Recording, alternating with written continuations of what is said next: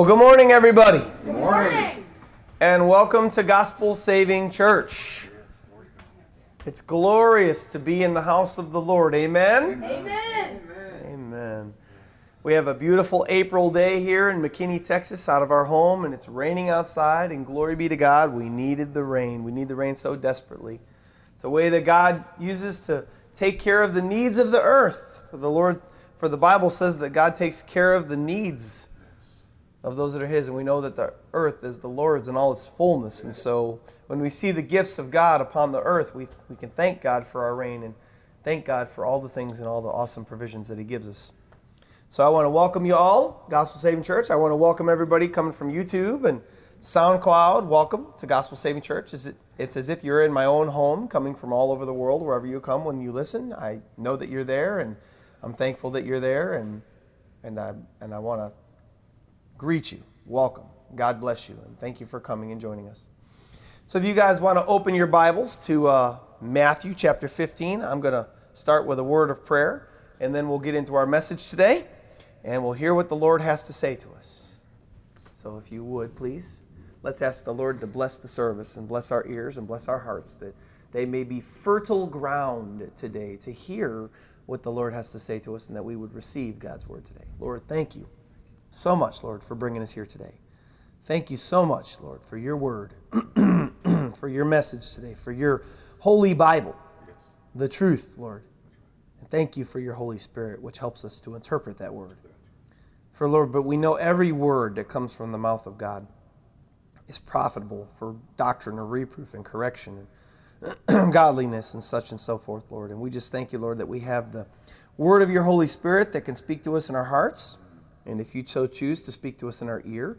And then, Lord, we have your written word, which is also inspired by your Holy Spirit, inspired by you, that we can read and that we can glean from that, and we can learn about you, Lord, so that we can, if we choose so to do so, Lord, we can learn all about you and learn how to please you and learn how to have a relationship with you and learn how to seek you and just continue to seek you and love you and worship you, Lord. Thank you that you've given us that opportunity, Lord. You could have stayed a God afar off.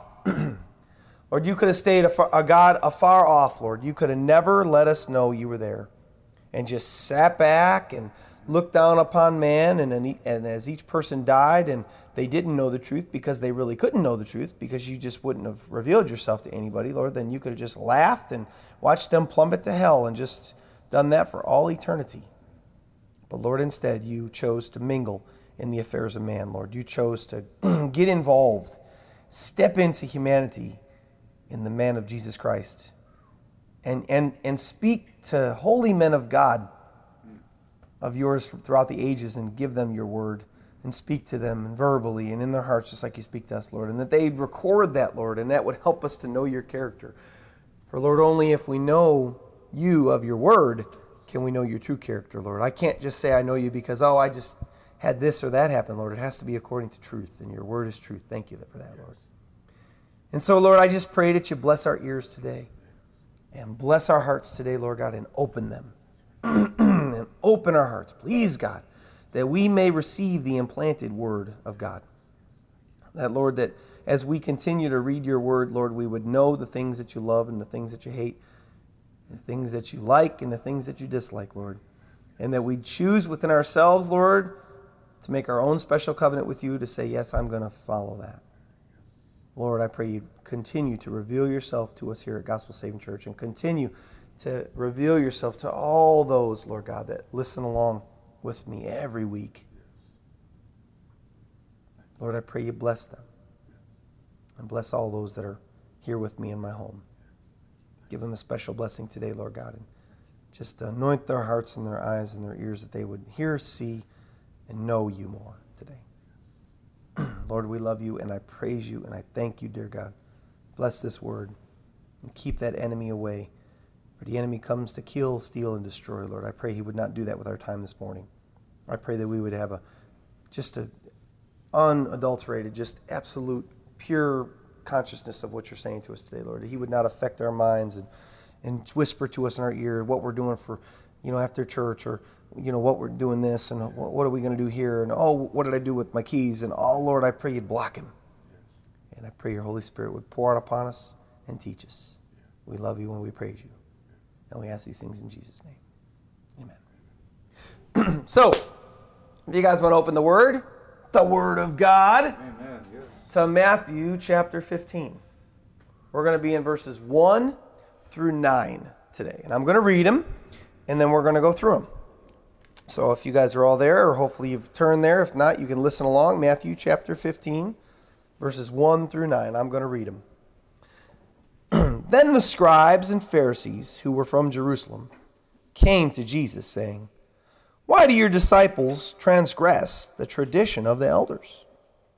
For they do not wash their hands when they eat bread." And he, Jesus, answered and said to them, "Why do you also transgress the commandment of God because of your tradition? For God commanded, saying, 'Honor your father and your mother, and he who curses father or mother, let him be put to death.' But you say, 'Whoever says to his father or mother, whatever profit you might have received from me as a gift to God, then he need not honor his father or mother. Thus you have made the commandment of God of no effect by your tradition. Hypocrites! Well did Isaiah prophesy about you, saying, 'These people draw near to me with their mouth and honor me with their lips, but their heart is far from me. And in vain they worship me, teaching as doctrines the commandments of men.'" So Matthew 15, verses 1 through 9. The title of our sermon today, Dangerous Religion. Dangerous religion. So as you saw, since we're in Matthew 15, 1 through 9, we have a brand new chapter this week. We just finished chapter 14 last week, and we have a brand new chapter, chapter 15, and we're getting through the first 9 verses of our new chapter this week. Unfortunately, that's the good news, okay? That's the real good news, because we're moving forward, you know, maybe at a snail's pace to some, but I'm moving along as God leads me. So that's the good thing. The unfortunate thing is that we don't quite have the uplifting messages that we've had the last few weeks this week. We've kind of turned the tables, you know, as far as what we've been studying for about 3 weeks in a row, and we have a lot of bad news today, a lot of negative things today. And why do we have all these bad and negative things that have to come our way? Is because these religious people, these religious leaders, or whatever they would call themselves, come from Jerusalem, and they begin to attack Jesus and his disciples, and they start to give a frontal assault on him, and they bring to him some dangerous religion. And what did they say? We go back to our text, Matthew 15. We read them over 1 and 2, and then we'll talk about them again, just in depth. 15:1. Then the scribes and Pharisees, these were the religious leaders of Jesus' day, who were from Jerusalem, so that's telling you where they were from, came to Jesus saying, "Why do your disciples..." You know, and when I said, I don't want to make this very clear, because it could really easily look like here that they're really just attacking Jesus' disciples, but they are not just attacking his disciples here, because the deal is they're Jesus' disciples. Well, what does it mean to be a disciple? Is you're learning from somebody that's discipling you, that's teaching you. So when they say in verse 2, "Why do your disciples transgress the tradition of the elders?" They're really saying, why are your disciples transgressing that, but you're teaching them to do that as well too? So they're attacking both the disciples and Jesus here. Why do your disciples transgress the tradition of the elders? For they do not wash their hands when they eat bread. Well, sadly, it's because of people like this then, and people like this now, is why we have so many people that really hate God. Because they really just, you know, they come and they're rigid and they attack and they think that they're godly and they start attacking but as we'll see from Jesus' response, they're really not. And so it's because of these people then and people today that we really have people that just don't want anything to do with God. They turn people away from God. And why are these people then? Why were they turning people away from God then? And even people still do what they did here today. Why did they do that? Because in case you didn't know, just in verse 2 there, they say to him, why do your disciples transgress the tradition of the elders? Well, in case you didn't know, in case I've got somebody that doesn't know, maybe you didn't do the research, or you're a newer Christian, you're not, you don't, exegetically study the Bible, in depth, kind of like we do here for Gospel Saving Church. The word transgress or transgression is really another word for sin. So what did they say here? They really told Jesus that his disciples, and he's teaching his disciples to sin against the tradition of some ancient religious guys, or their ways of, of these guys that were in previous generations of these religious men, and really having nothing to do with the commandments or the laws of God at all. You see what they were doing? They were holding up man's traditions, man-made traditions. They were holding them up above and against the holy written word of God. Because whenever you say they're transgressing the tradition of a man, can we say that, that's just a man's way? What about God's way? Whenever you do this, anytime you hold up man's tradition above God's laws or commandments, you create dangerous religion. Absolutely. You won't find one place in the Holy Bible, not one verse in the Holy Bible, where God says to man, it's okay to honor a man's tradition of religion over his laws or commandments. Not one place will you ever hear God say, oh, it's good. Oh, your ways went, oh, they were against my way. Or, oh, your ways, oh, they were instead of my ways. All right.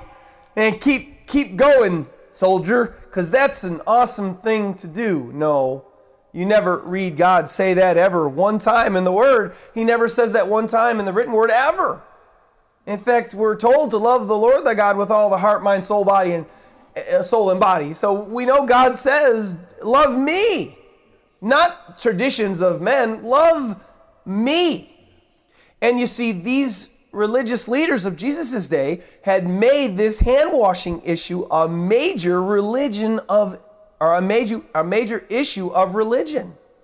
It wasn't just that they were against the not washing of the hands before somebody ate, because it just gets way more involved than that. And I think I would speak for every one of us here and everybody listening online. I think we could be in agreement and say that, to say that to not wash your hands before eating is kind of gross.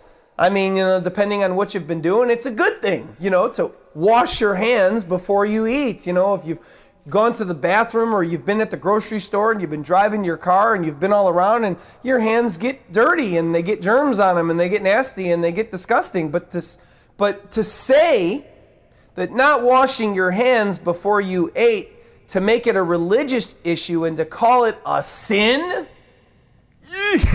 yikes. That goes way too far. That just gets absolutely crazy.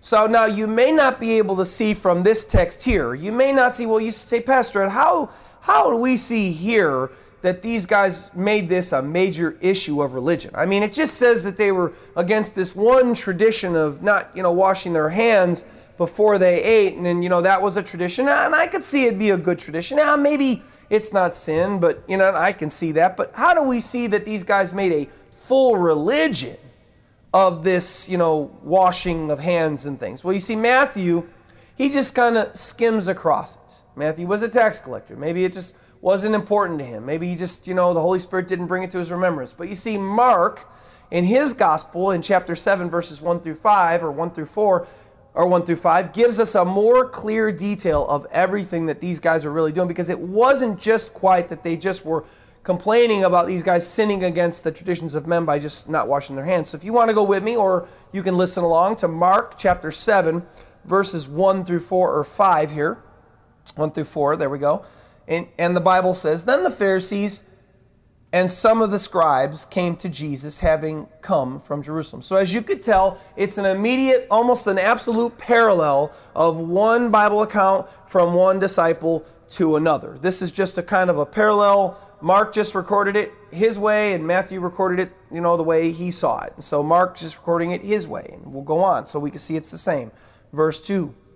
"Now when they saw some of Jesus' disciples eating bread with defiled, that is, unwashed hands, they found fault." So really what Matthew said, they said these guys are sinning against the tradition of the elders. Notice Mark left that part out. So you see Matthew and Mark, they got it all, but it's a full picture, but it's the same account.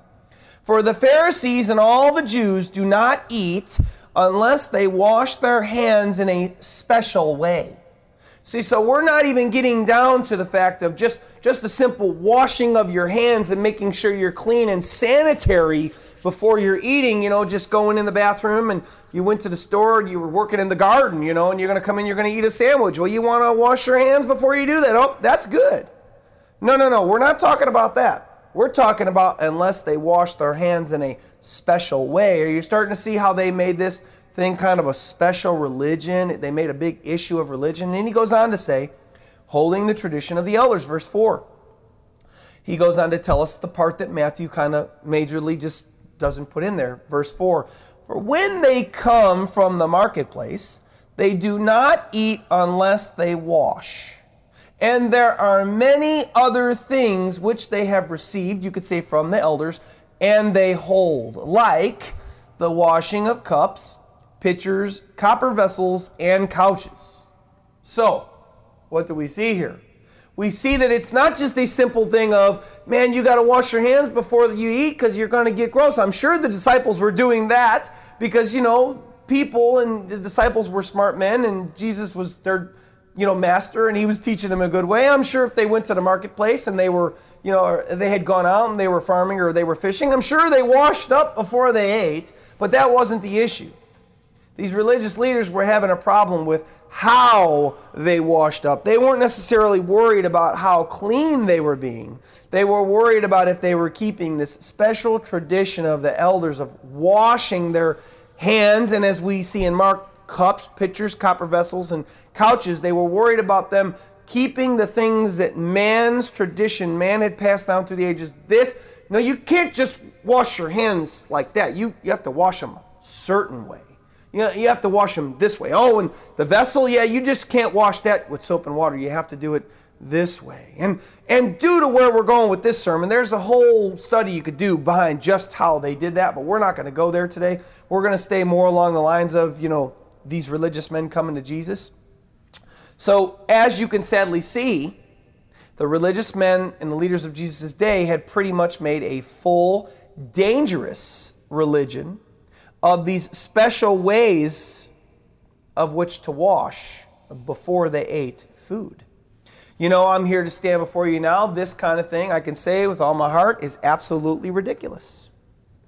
It's absolutely ridiculous. God never one time in His Word, not one time in the Word of God, does God ever give a special way to wash your hands before you ate. God was all down with being clean, and there's a whole section of the Bible in Leviticus and Numbers and Deuteronomy where it talks about, being clean, but talking about a spiritual type of thing, being clean and unclean. But never was there God gave any kind of method or way to washing your hands in a specific way before you ate any food. So this was a completely man-made doctrine that these Jewish men throughout the ages had made up. They had the Talmud, and they had their verbal traditions and things like that, which they kind of put stuff like this in. They made things, they interpreted the Word of God in a way as such where they added so much that what they did is they made it a tradition of the elder and not a way of keeping God's command and God's laws. It's crazy how people come up with all this stuff, and all in what? All in the name of religion. Notice in verse 2, what did they say? They've transgressed the tradition of the elders. They could have easily addended them on. They transgressed the sin, they sinned or transgressed the tradition of the elders who were following God. No, they didn't say that. This was purely a tradition that they had made. And notice there was no word God in the whole verse. So the tradition that they had made up was not a godly tradition. It was a man-made tradition. Sad. It's really sad when people do that. And they hold up or hold against God's word, the teachings and the doctrines of men. It really is sad when people do that. So moving forward, how does Jesus reply to this attack against him and his disciples? Well, let's read it, verse 3. So he, Jesus, answered and said to them, I love his answer, why do you also transgress the commandment of God because of your tradition? Notice Jesus doesn't have any problem calling them out on what they were doing. And there's two things that we see in his reply. Two things. And I had to point this out. I felt God thrusting me in because, we had 3 weeks of, we started our services off, Christ is patient with doubting, seeking sinners. And then we had, his love the second week. And then the third week we had some awesome more things there. And so the first thing I see how Jesus responded to these guys, the very first thing we see here is Christ rose up like a lioness. And he retaliated against these religious men that were attacking him and his disciples. You see, God and Christ, they don't really like it much when their children, or you could say their disciples, their followers, are attacked. Notice here in verse 3, and he answered them, why do you also transgress the commandment of God because of your tradition? He calls them out.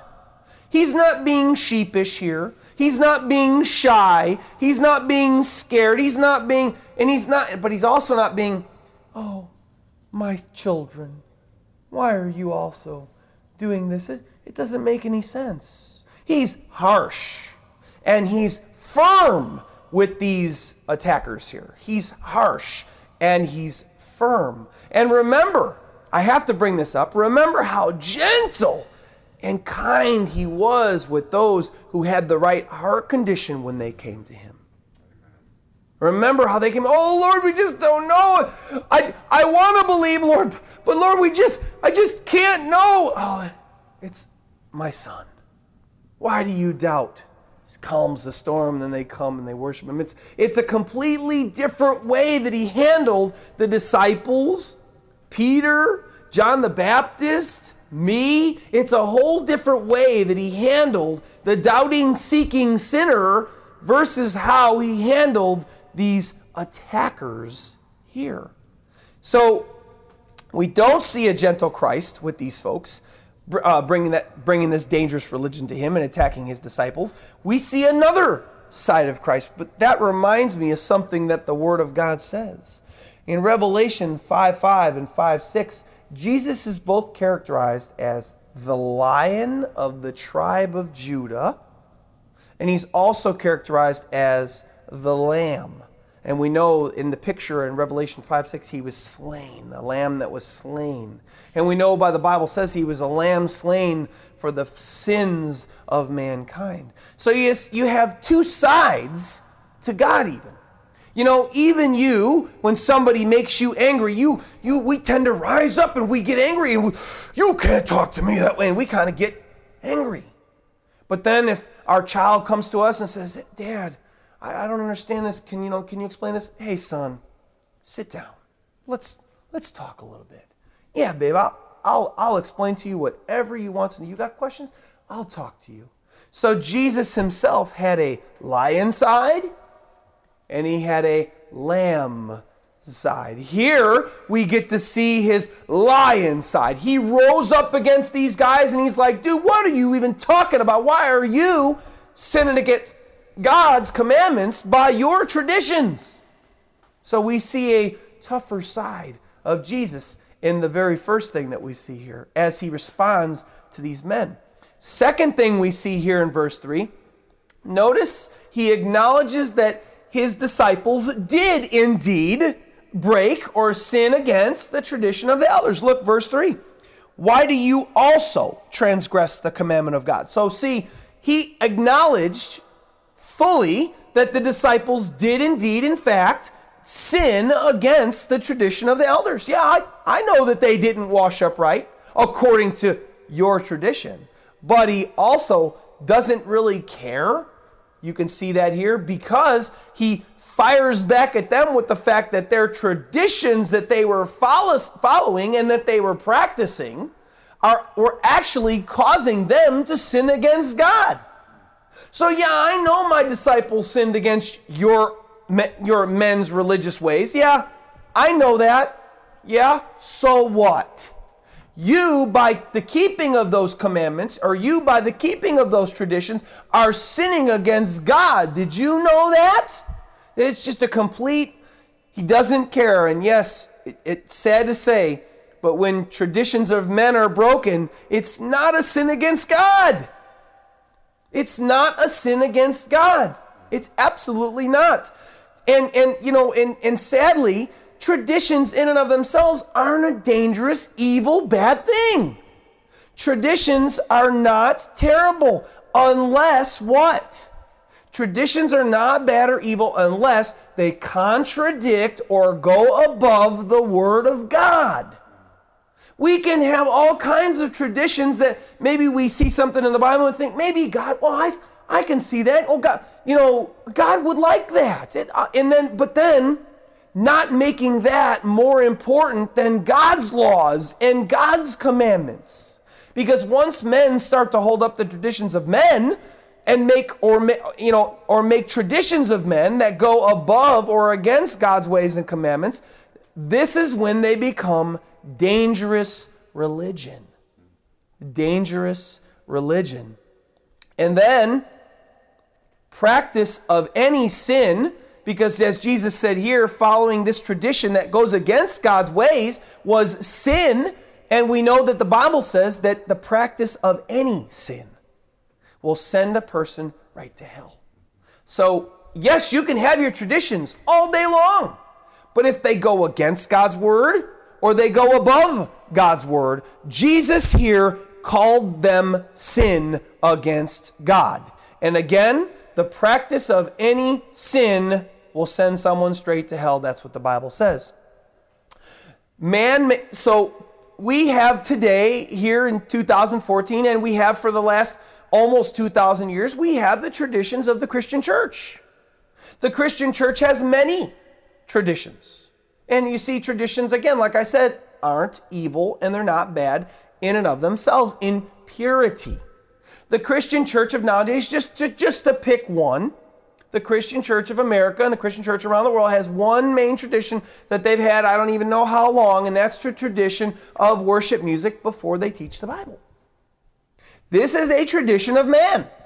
The original church, you could read all through the whole New Testament, and you won't find one place where they had church, where they worshiped in song before they started teaching God's word. You just won't find it at all. It's not there. It's a tradition of man. How did this tradition get started? Well, we have the great psalmist David, and we have the great we have Moses, who wrote actually some psalms too. Well, how did that tradition get started? I believe, well, these great men of God love to sing to God. They love to play music to God. David himself used to play on stringed instruments, which reminded me of a guitar or a violin or some type of stringed instrument, and lute and lyres and harps and things like that. So these mighty men of God in the Old Testament used to worship God in song. So we know that worship of God in song is not wrong. So it's not a bad tradition to have to sing some worship songs before church. Some churches believe that they're not supposed to do it with music.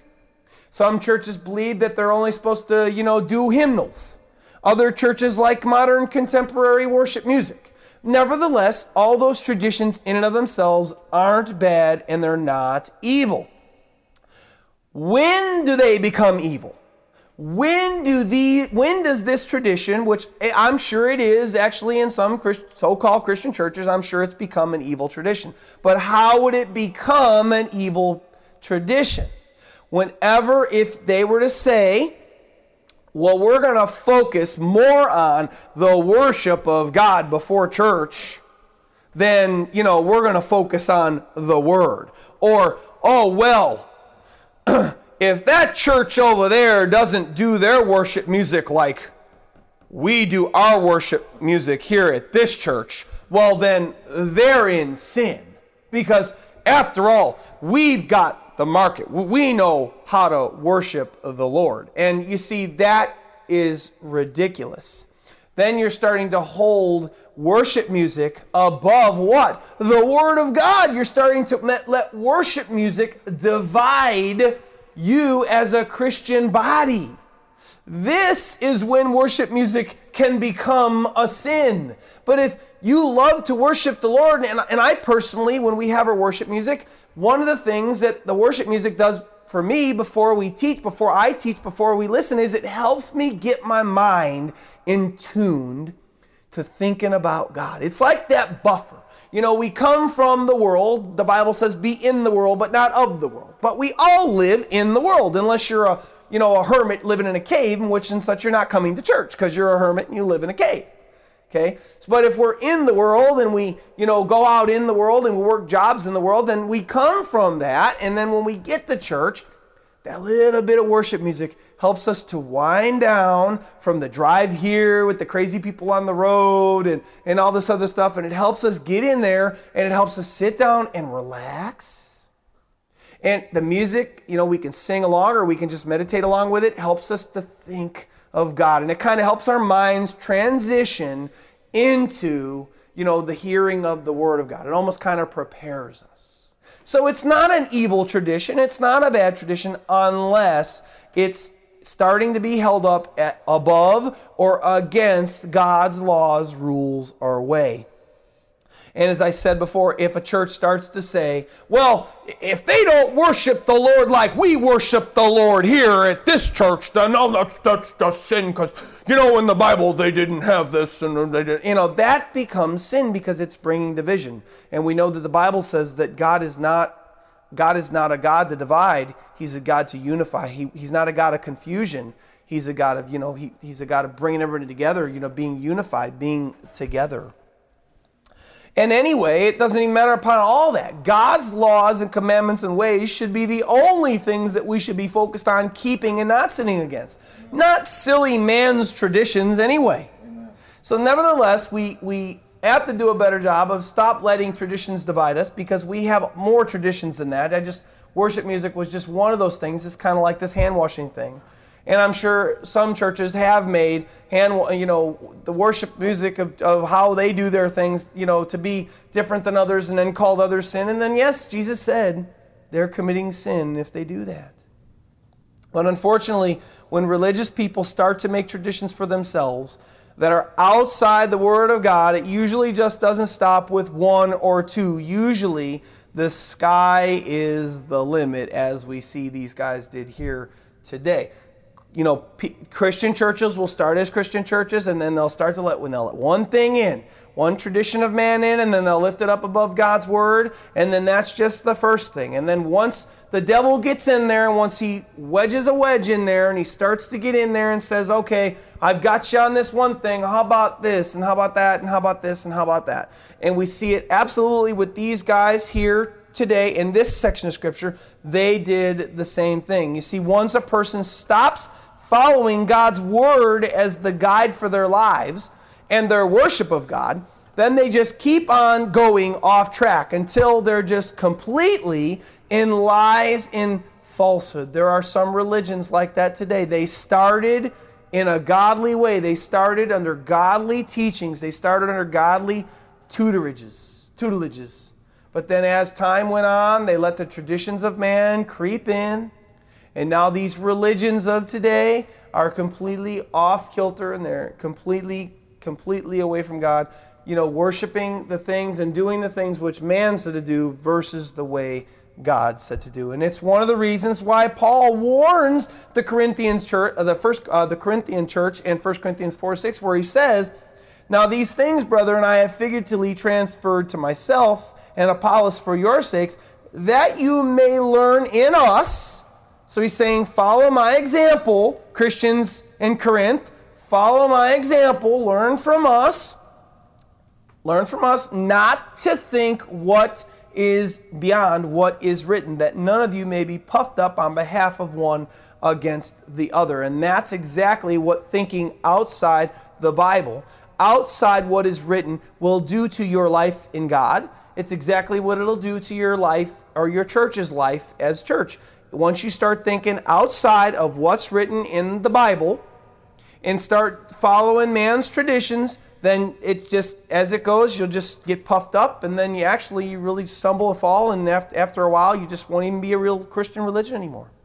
And these guys are prime examples. Their falsehood just didn't stop with the dangerous religion of washing their hands in pots and cups and etc. Read verses 4 through 6.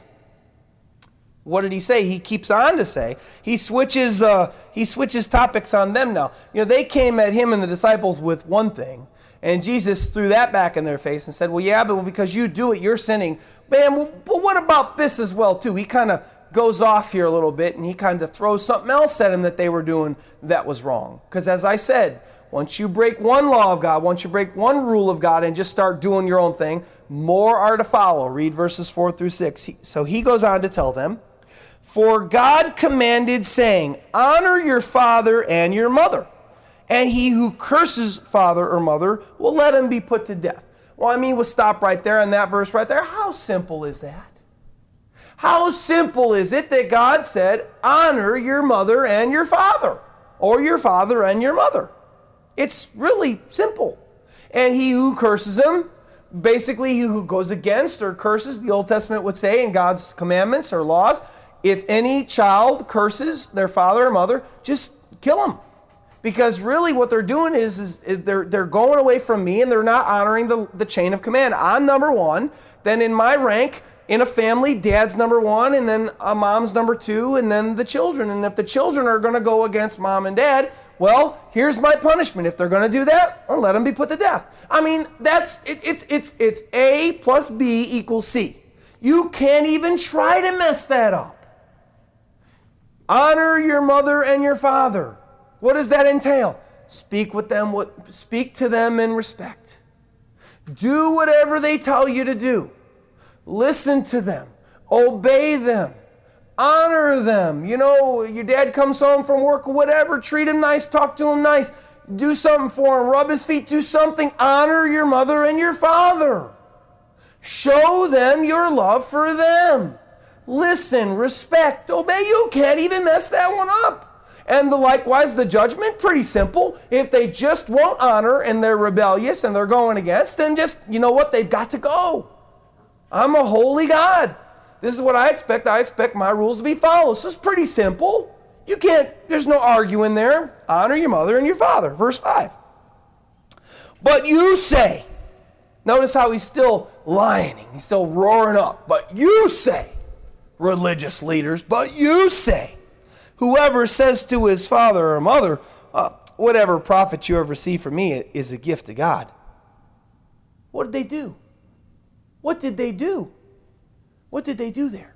They just said that mom and dad, I can't honor you and help you out anymore if you're in any need, because anything that I could give you, I've got to give that to God and not you. And that's what they had done. They had taken the commandments and the laws of God and they twisted them. And see, in this case, it's always the devil because he's real sly. Notice what they did here. They twisted them as such as say, they told the people, you can't help your mom and your dad because, the church needs your help. The synagogues need your help. The church of God needs your help. We need your help. We need to, to further the word of God. We need to, to keep the religious tradition. So you can't help mom and dad. Whatever, if your mom and dad need help, you can't help them because you're supposed to honor God number one anyway. He's God. He's number one. So, in order to him, then you don't have to help out your mom and dad. You just have to help, the religion. Your money should all be coming to the religion right here. To do what? To further God's kingdom. You see how sly that is? You see how sneaky that is right there, what they did? They said, oh yeah, God's number one. You got to honor God. You don't want to not honor God. And it puts the people that are following in kind of almost a fear tactic, a fear aspect. Because the people, somebody that really wants to honor God, I want to honor God. Oh, are they right? Maybe I shouldn't give this money that my mom and dad need, or this help that my mom and dad need. Maybe I ought to give it to the church. Maybe I ought to, because after all, I am supposed to honor God. And you see, by doing that though, Jesus said here, by doing that right there, any gift you'd given for me, that's a gift to God. I got to give that gift to God. Verse 6. Then he need not honor, by doing that, Jesus said, then he need not honor father or mother. Thus you have made, and here's what Jesus said, the commandment of God of no effect by your tradition. So their tradition said, don't help your mom and dad. Don't help them in their need. Don't sacrifice for them, because really all your sacrifice and all your money should all be going to the church, should all be going to God. And Jesus condemned them for this. And he said, listen, if God gave a command, honor your father and your mother, then what you need to be doing is honoring your mother and your father, not giving all honor to God, because he gave you a mom and dad. That's the only reason you're here, son. He gave you a mom and dad. You have to honor them as well. And if you're going to break one thing to do another, God says, I'm a God of no confusion. There's no confusion here. I said what I said, do it. You know what? God's got lots of people. If he's relying on just you to make sure that his whole church runs, well then God's not God of everything, because then he's a God kind of begging. He's a God, what am I going to do? How am I going to keep the lights on in that one church? Oh no. No. God's got lots of people. And he knows what he said. Honor your father and your mother. And if your mother and father need help, you, son, which I told to honor your mother and your father, and you do that, doggone it. You don't give everything to me. You honor them, and then after you honor them, yes, honor me. Honor me above all, but don't neglect just to honor me. And Jesus said, by making that a tradition, you have made the commandment of God of no effect by your tradition. And what is the end result of that? Verse 7. What did they become by doing this? What did they come by honoring man's traditions above God? Verse 7, hypocrites. Well did Isaiah prophesy about you, saying, end result, hypocrisy. For these guys, their dangerous religion led them to be hypocrites. And when a person reaches this point, they usually don't even realize that they're in error. So they will still continue to think that their traditions are correct, even though they are against God's word. And they will still believe they are truly worshiping God, because these people were doing these things in their honor and in their worship unto God. They were telling the people to do this in their effort to worship God. But in their effort to worship God, they had gotten off track and they became hypocrites. And what does hypocrisy lead to? Verses 8 and 9. Hypocrisy right here in a nutshell. These people draw near to me with their mouth, and they honor me with their lips, but their heart is far from me. And in vain they worship me, teaching as doctrines the commandments of men. You see, notice Jesus said, in vain they worship me. They're still trying, they still think I'm worshiping God. They still think I'm worshiping God doing the things that I'm doing. They still think that. They're totally deceived. Jesus said you're totally deceived, but yet they still think they're worshiping God because Jesus said, in vain they worship me, teaching as doctrines the commandments of men. And you see, verse 8, these people draw near to me with their mouths, so they're there, and they honor me with their lips. They're there, they're speaking the truth, and their outward appearance is like it's good toward God, but their heart is far from me because they're not worshiping me. They're not doing the things that I told them to do. Instead, they're worshiping men. They're taking the traditions of men and they're holding up men's ways above my ways. What does that lead to? What does this lead to? Jesus said it right here. It leads to a broken relationship with God and a false worship of Him. In vain they worship me, teaching the doctrines and commandments of men, and not, he could say, the commandments of God. They weren't just simply following God's ways, they had gotten off track. And now deceived, worshiping God in a way they thought I should. Oh, I worship God this way. Yeah, that's okay. God's okay with that. I'm still worshiping Him. But they had gotten completely off track, sadly. Teaching and worshiping in vain. Sad. Really, really, really, really sad. And while I told you this message today was not going to be as uplifting as our messages of the past few weeks, I told you that. The Bible is the Bible, though. It is the Bible. And I must teach the Bible what the Bible says. I'm not just going to stand up here and just come week after week after week and skip around to find the next uplifting message, because that's just, I must teach upliftingly. I can't teach, I can't teach that. That's not kind.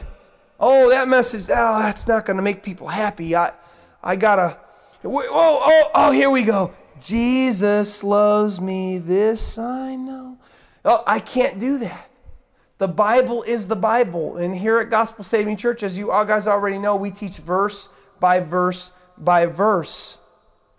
And, anyway, if I only do that, I'm ruining you. I'm destroying you. I'd be a false teacher if I did that, because the lives of Jesus Christ and the lives of the disciples did not show us, as a whole, this abundant, pleasure-filled, tiptoe through the tulips, I'm having a great life, hallelujah, singing praise songs to God every day. Everything is just so wonderful and fantastic and so great. Oh, wow, hallelujah.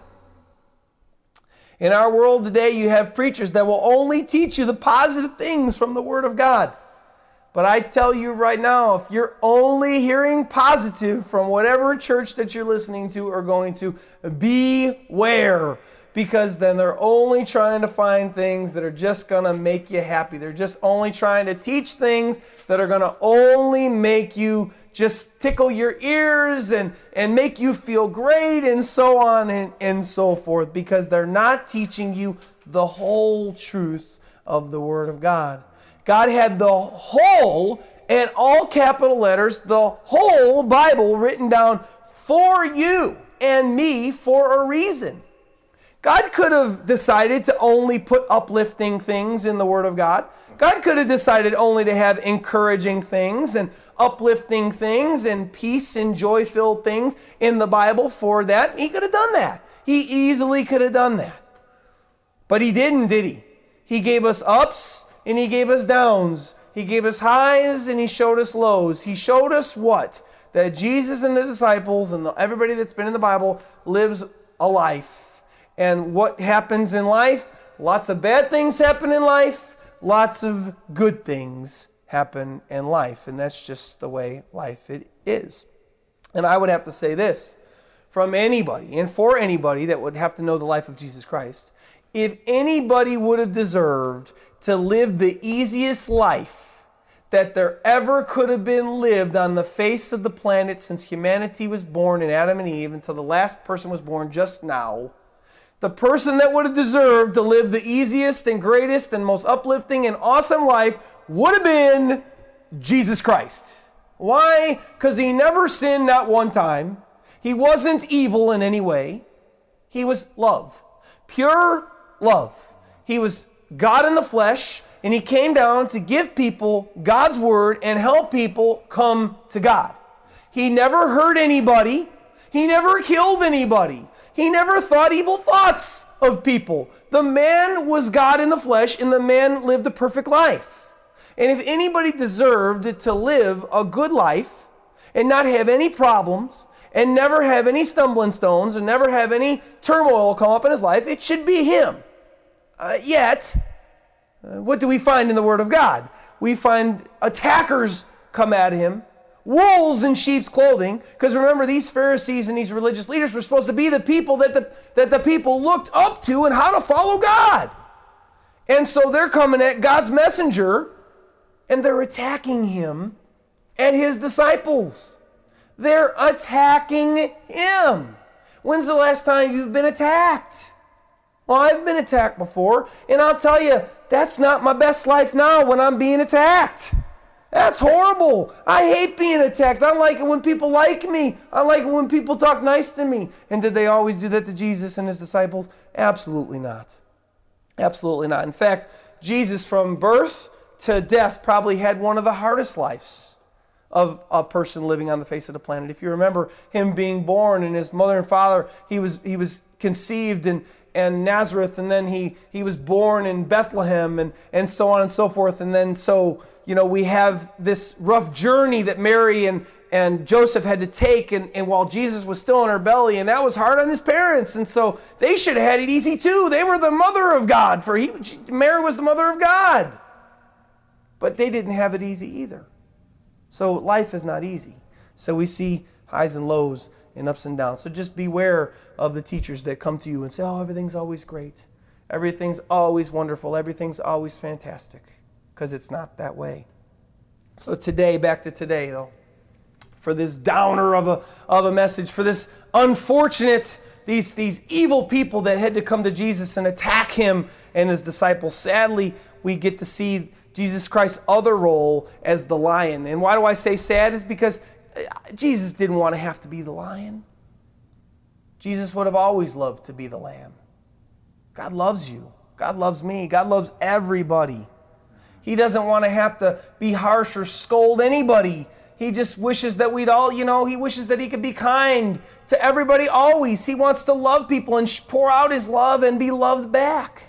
In a relationship, you don't hope that your husband or wife or your child stumbles so that you can throw the hammer down on them. As a father, I hate disciplining my children when they do wrong. It's my least favorite thing of being a parent. I hate disciplining my children when they do wrong. God doesn't like the discipline, but it's something he has to do to keep us on track. So we had to see the lion side of God in Jesus Christ today. Because remember, he is both the lion and the lamb. He's not one or the other. He's both. And remember why he had to play the lion role. These evil men came to him, with this dangerous religion attacking him and his disciples. And I don't know about you. I can speak for myself here and say this, and I don't know about you, but I don't want to have to face the lion side of Jesus Christ. I don't want to have to stand before God when I die and have to face the lion of the tribe of Judah. Because when Jesus got angry, he'd do things like, explode off on these people here and put them in their place. And he'd do things like go through the temple with a whip made of cords and turning over tables and whipping people and things like that. I don't really want to face the lion of the tribe of Judah. I want to face him as the Lamb of God that came to take away the sins of the world. Amen? I don't know about you, but that's how I want to face him. So how do we make sure, how can I make sure that when we stand before God, we meet him as the lamb and not the lion? Number one, remember what I said about how he was patient with, Christ was and is patient with, how he was and is patient with doubting, seeking sinners. Thank you, Lord. Well, God hates pride and arrogance. James 4:6 says, God resists the proud, but gives grace to the humble. So always remember, whenever you go to God, the Bible just has a flat across the board. Whenever you go to God, go in humility. Because these guys here, they did not come to Jesus in humility. They came in pride. They came in arrogance. How dare you and how dare your disciples and how dare you teach them to sin against the traditions of our beloved men? Oh, sin against man. Whoa, can't do that. So always remember, be humble when you come to God. That's number one. Always, whenever you approach God or approach Christ, always come in humility. Knowing that we are really, and this is true, we are really nothing. Remember, He created you, not you created Him. Just keep that as a thing in your mind as you're, come before when you come to worship Him or you come to ask Him a question. Always come in humility. And number two, how can you make sure that you can face the Lamb of God instead of the Lion of God? Well, use these men here as an example for yourself in your own life. Use them as your example. That's what the Bible says anyway, that the things that were written down, the things of man that happened to man and happened between God and man in the Old Testament and in the Bible are things that we can learn from. So that why? Well, if other people have already made mistakes, and we can go and look at their mistakes and look at how God reacted to them after they made that mistake, then we can realize, oh, wait a minute. Well, they made that mistake and, God wow, He destroyed them. Or, whoa, He opened up the ground and they fell in and closed the ground back over. Whoa, yikes. I don't want to do that thing that made God angry. I want to make God happy. So use these men as an example today. These guys came to Jesus with some pretty bad, dangerous religion. So don't, with whatever you do, with all that's within you, don't, verse 6, Jesus and God. Thus you have made the commandment of God of no effect by your tradition. Just simply don't, verse 6, don't make the commandment of God nothing because you have to honor this so-called tradition in your life. Honor the commandments and the ways of God. It doesn't really get any simpler. Instead, come to God in Christ with pure, undefiled devotion and religion. Come to Him in that way with a humble heart. And how do you do that? Well, it all starts through Christ Jesus, we know. For Jesus said, I am the way and the truth and the life, and no man comes to the Father except by me. So that's your starting point. That's you have your point on your map when you do a MapQuest or a Google map or something and you want to know how to get to here. You know how it's A and B? Well, that's your A. Your A is come to God through Jesus Christ. Jesus said, I am the way and the truth and the life, and no man comes to the Father but by me. Period, the end. That's A. B, we get to B, but B takes a little bit of time. B is a lifestyle. Just like going from here to California, you'd have this big long line on your map. A would be your starting point. That's where you are. Start at Christ. That's A. He's A. And B would be this left here, right here, straight here, west here, east, north, south, west. And that is what the Bible calls that a lifestyle of doing what? Getting into God's Word. Going into God's Word, the Holy Bible, and finding out how He, not how you want to do it. This is not Burger King. God, there's no Burger King in the Bible.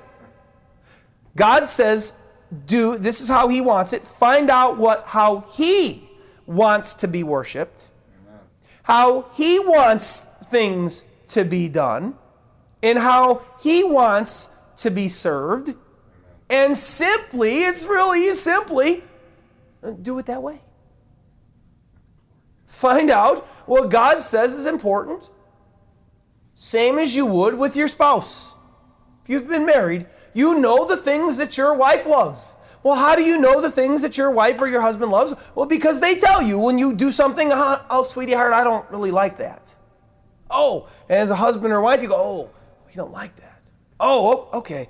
I'm not going to do that anymore mentally. Oh, well, what do you like instead of that? Oh, I love this. Oh, mental note. Oh, he loves that. God's word is the same thing. In God's word, we have the things that God loves, and we see the things God says I hate. It's really simple. We don't have to take mental notes. They're right here. The notes are all right here. You just have to go to this notebook right here. God's already given you a big notebook. And you say, oh, God loves that? All right. God loves this. Okay, let me do it this way. Wow. Oh, God hates it when people do that. Ooh, wow. Ooh, if he didn't like it when they did it, then chances are he's not going to like it if I do that either. So go to God's word. It's your roadmap. Find out the things that God loves and do those things. And find out the things that God hates and dislikes strongly and all of the above. And don't do those things. And then in your life, do the things that you know God loves and don't do the things that God hates.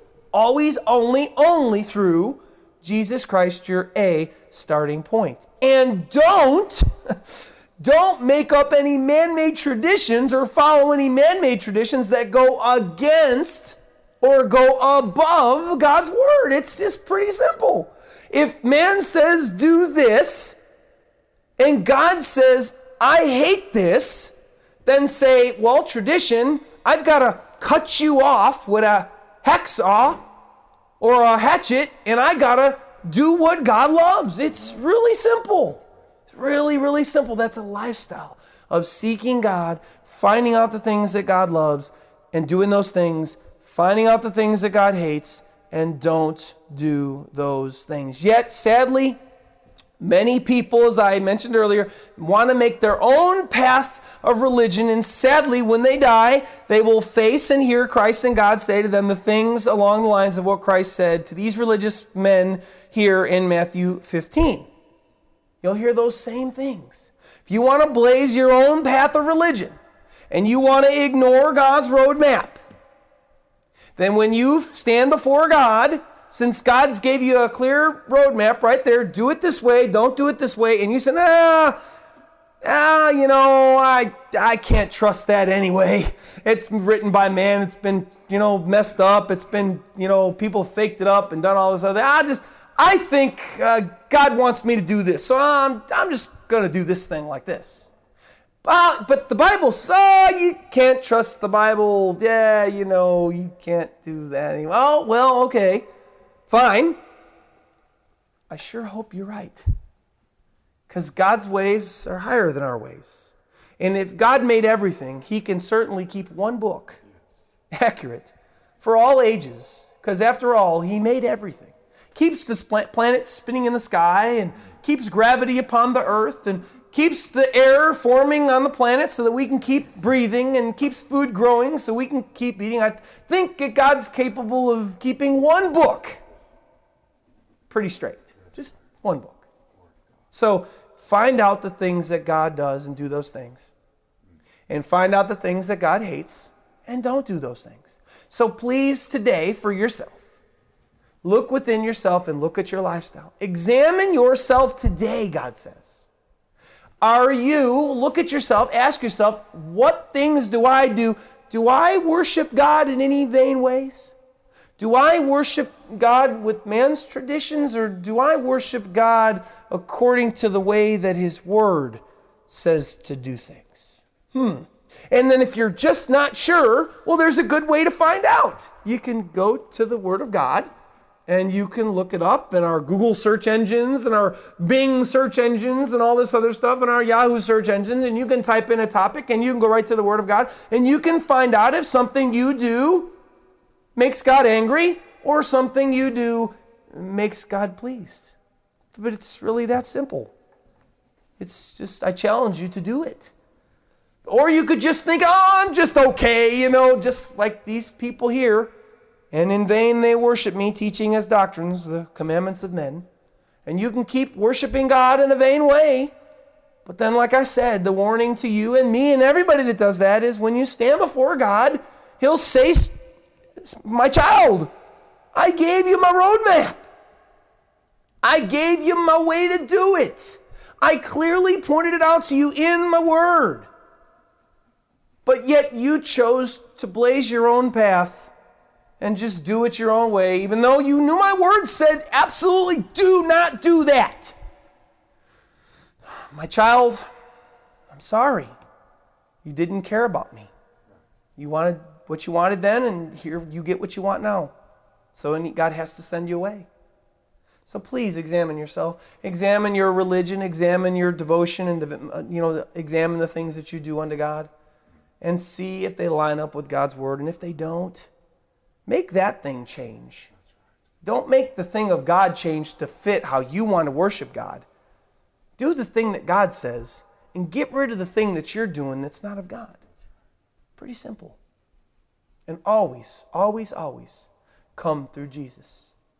The Bible talks about repentance toward dead works and faith in Jesus Christ. And that's what the whole Christian, that's what a whole saved life is being like. Once you find out I got a dead work, repentance toward dead works, turning away from those dead works. And then faith and trust and obedience unto Christ. Pretty simple. Let's pray. Lord, thank you so much for giving us this message today. Thank you so much for your word. Thank you so much, Lord God, that it's clear here that you do not like, you hate traditions of men that contradict or go against or stand above your word and your commandments and your laws. Lord, it's something you hate. So I just pray, Lord God, right now, that anybody that heard this message that's worshiping you in a false way, I pray that they would go to the Word and they would check out the ways in which they worship you, the ways in which they do things, and that they would go to the Bible and they would go to the Word of God and check out that issue in the Bible and find out what you want them to do in that situation. And I pray, dear God, that they would have the guts, to stand against their own religion, to stand against their false religion that they're in, or their false ways of life that they're in, and that they would cut that off with a hacksaw, Lord God, and they would chop it off with a machete, Lord God, and that they would go forth toward your way and do things the way you want them done, and just focus on your word and learn their doctrines, not man's ways, but learn your doctrines, Lord. Learn your commandments, learn your laws, and learn your statutes or your ways. Lord, I love you, and I praise you, and I thank you, dear God. I just pray that those that hear would not just be hearers only. I pray that they would do. I pray that they would do the things that they heard today, and not just be hearers only, Lord. For I have your heart, Lord Jesus. I desire none to perish, and all to come to repentance, Lord. And it's the one that comes to repentance that doesn't perish, Lord. It's the one that repents toward their dead works, their dead religion, their dead things that they do, and they turn to faith and obedience unto Jesus Christ. I love you and praise you, dear God, and I ask all these things in your mighty and holy and precious name. Amen.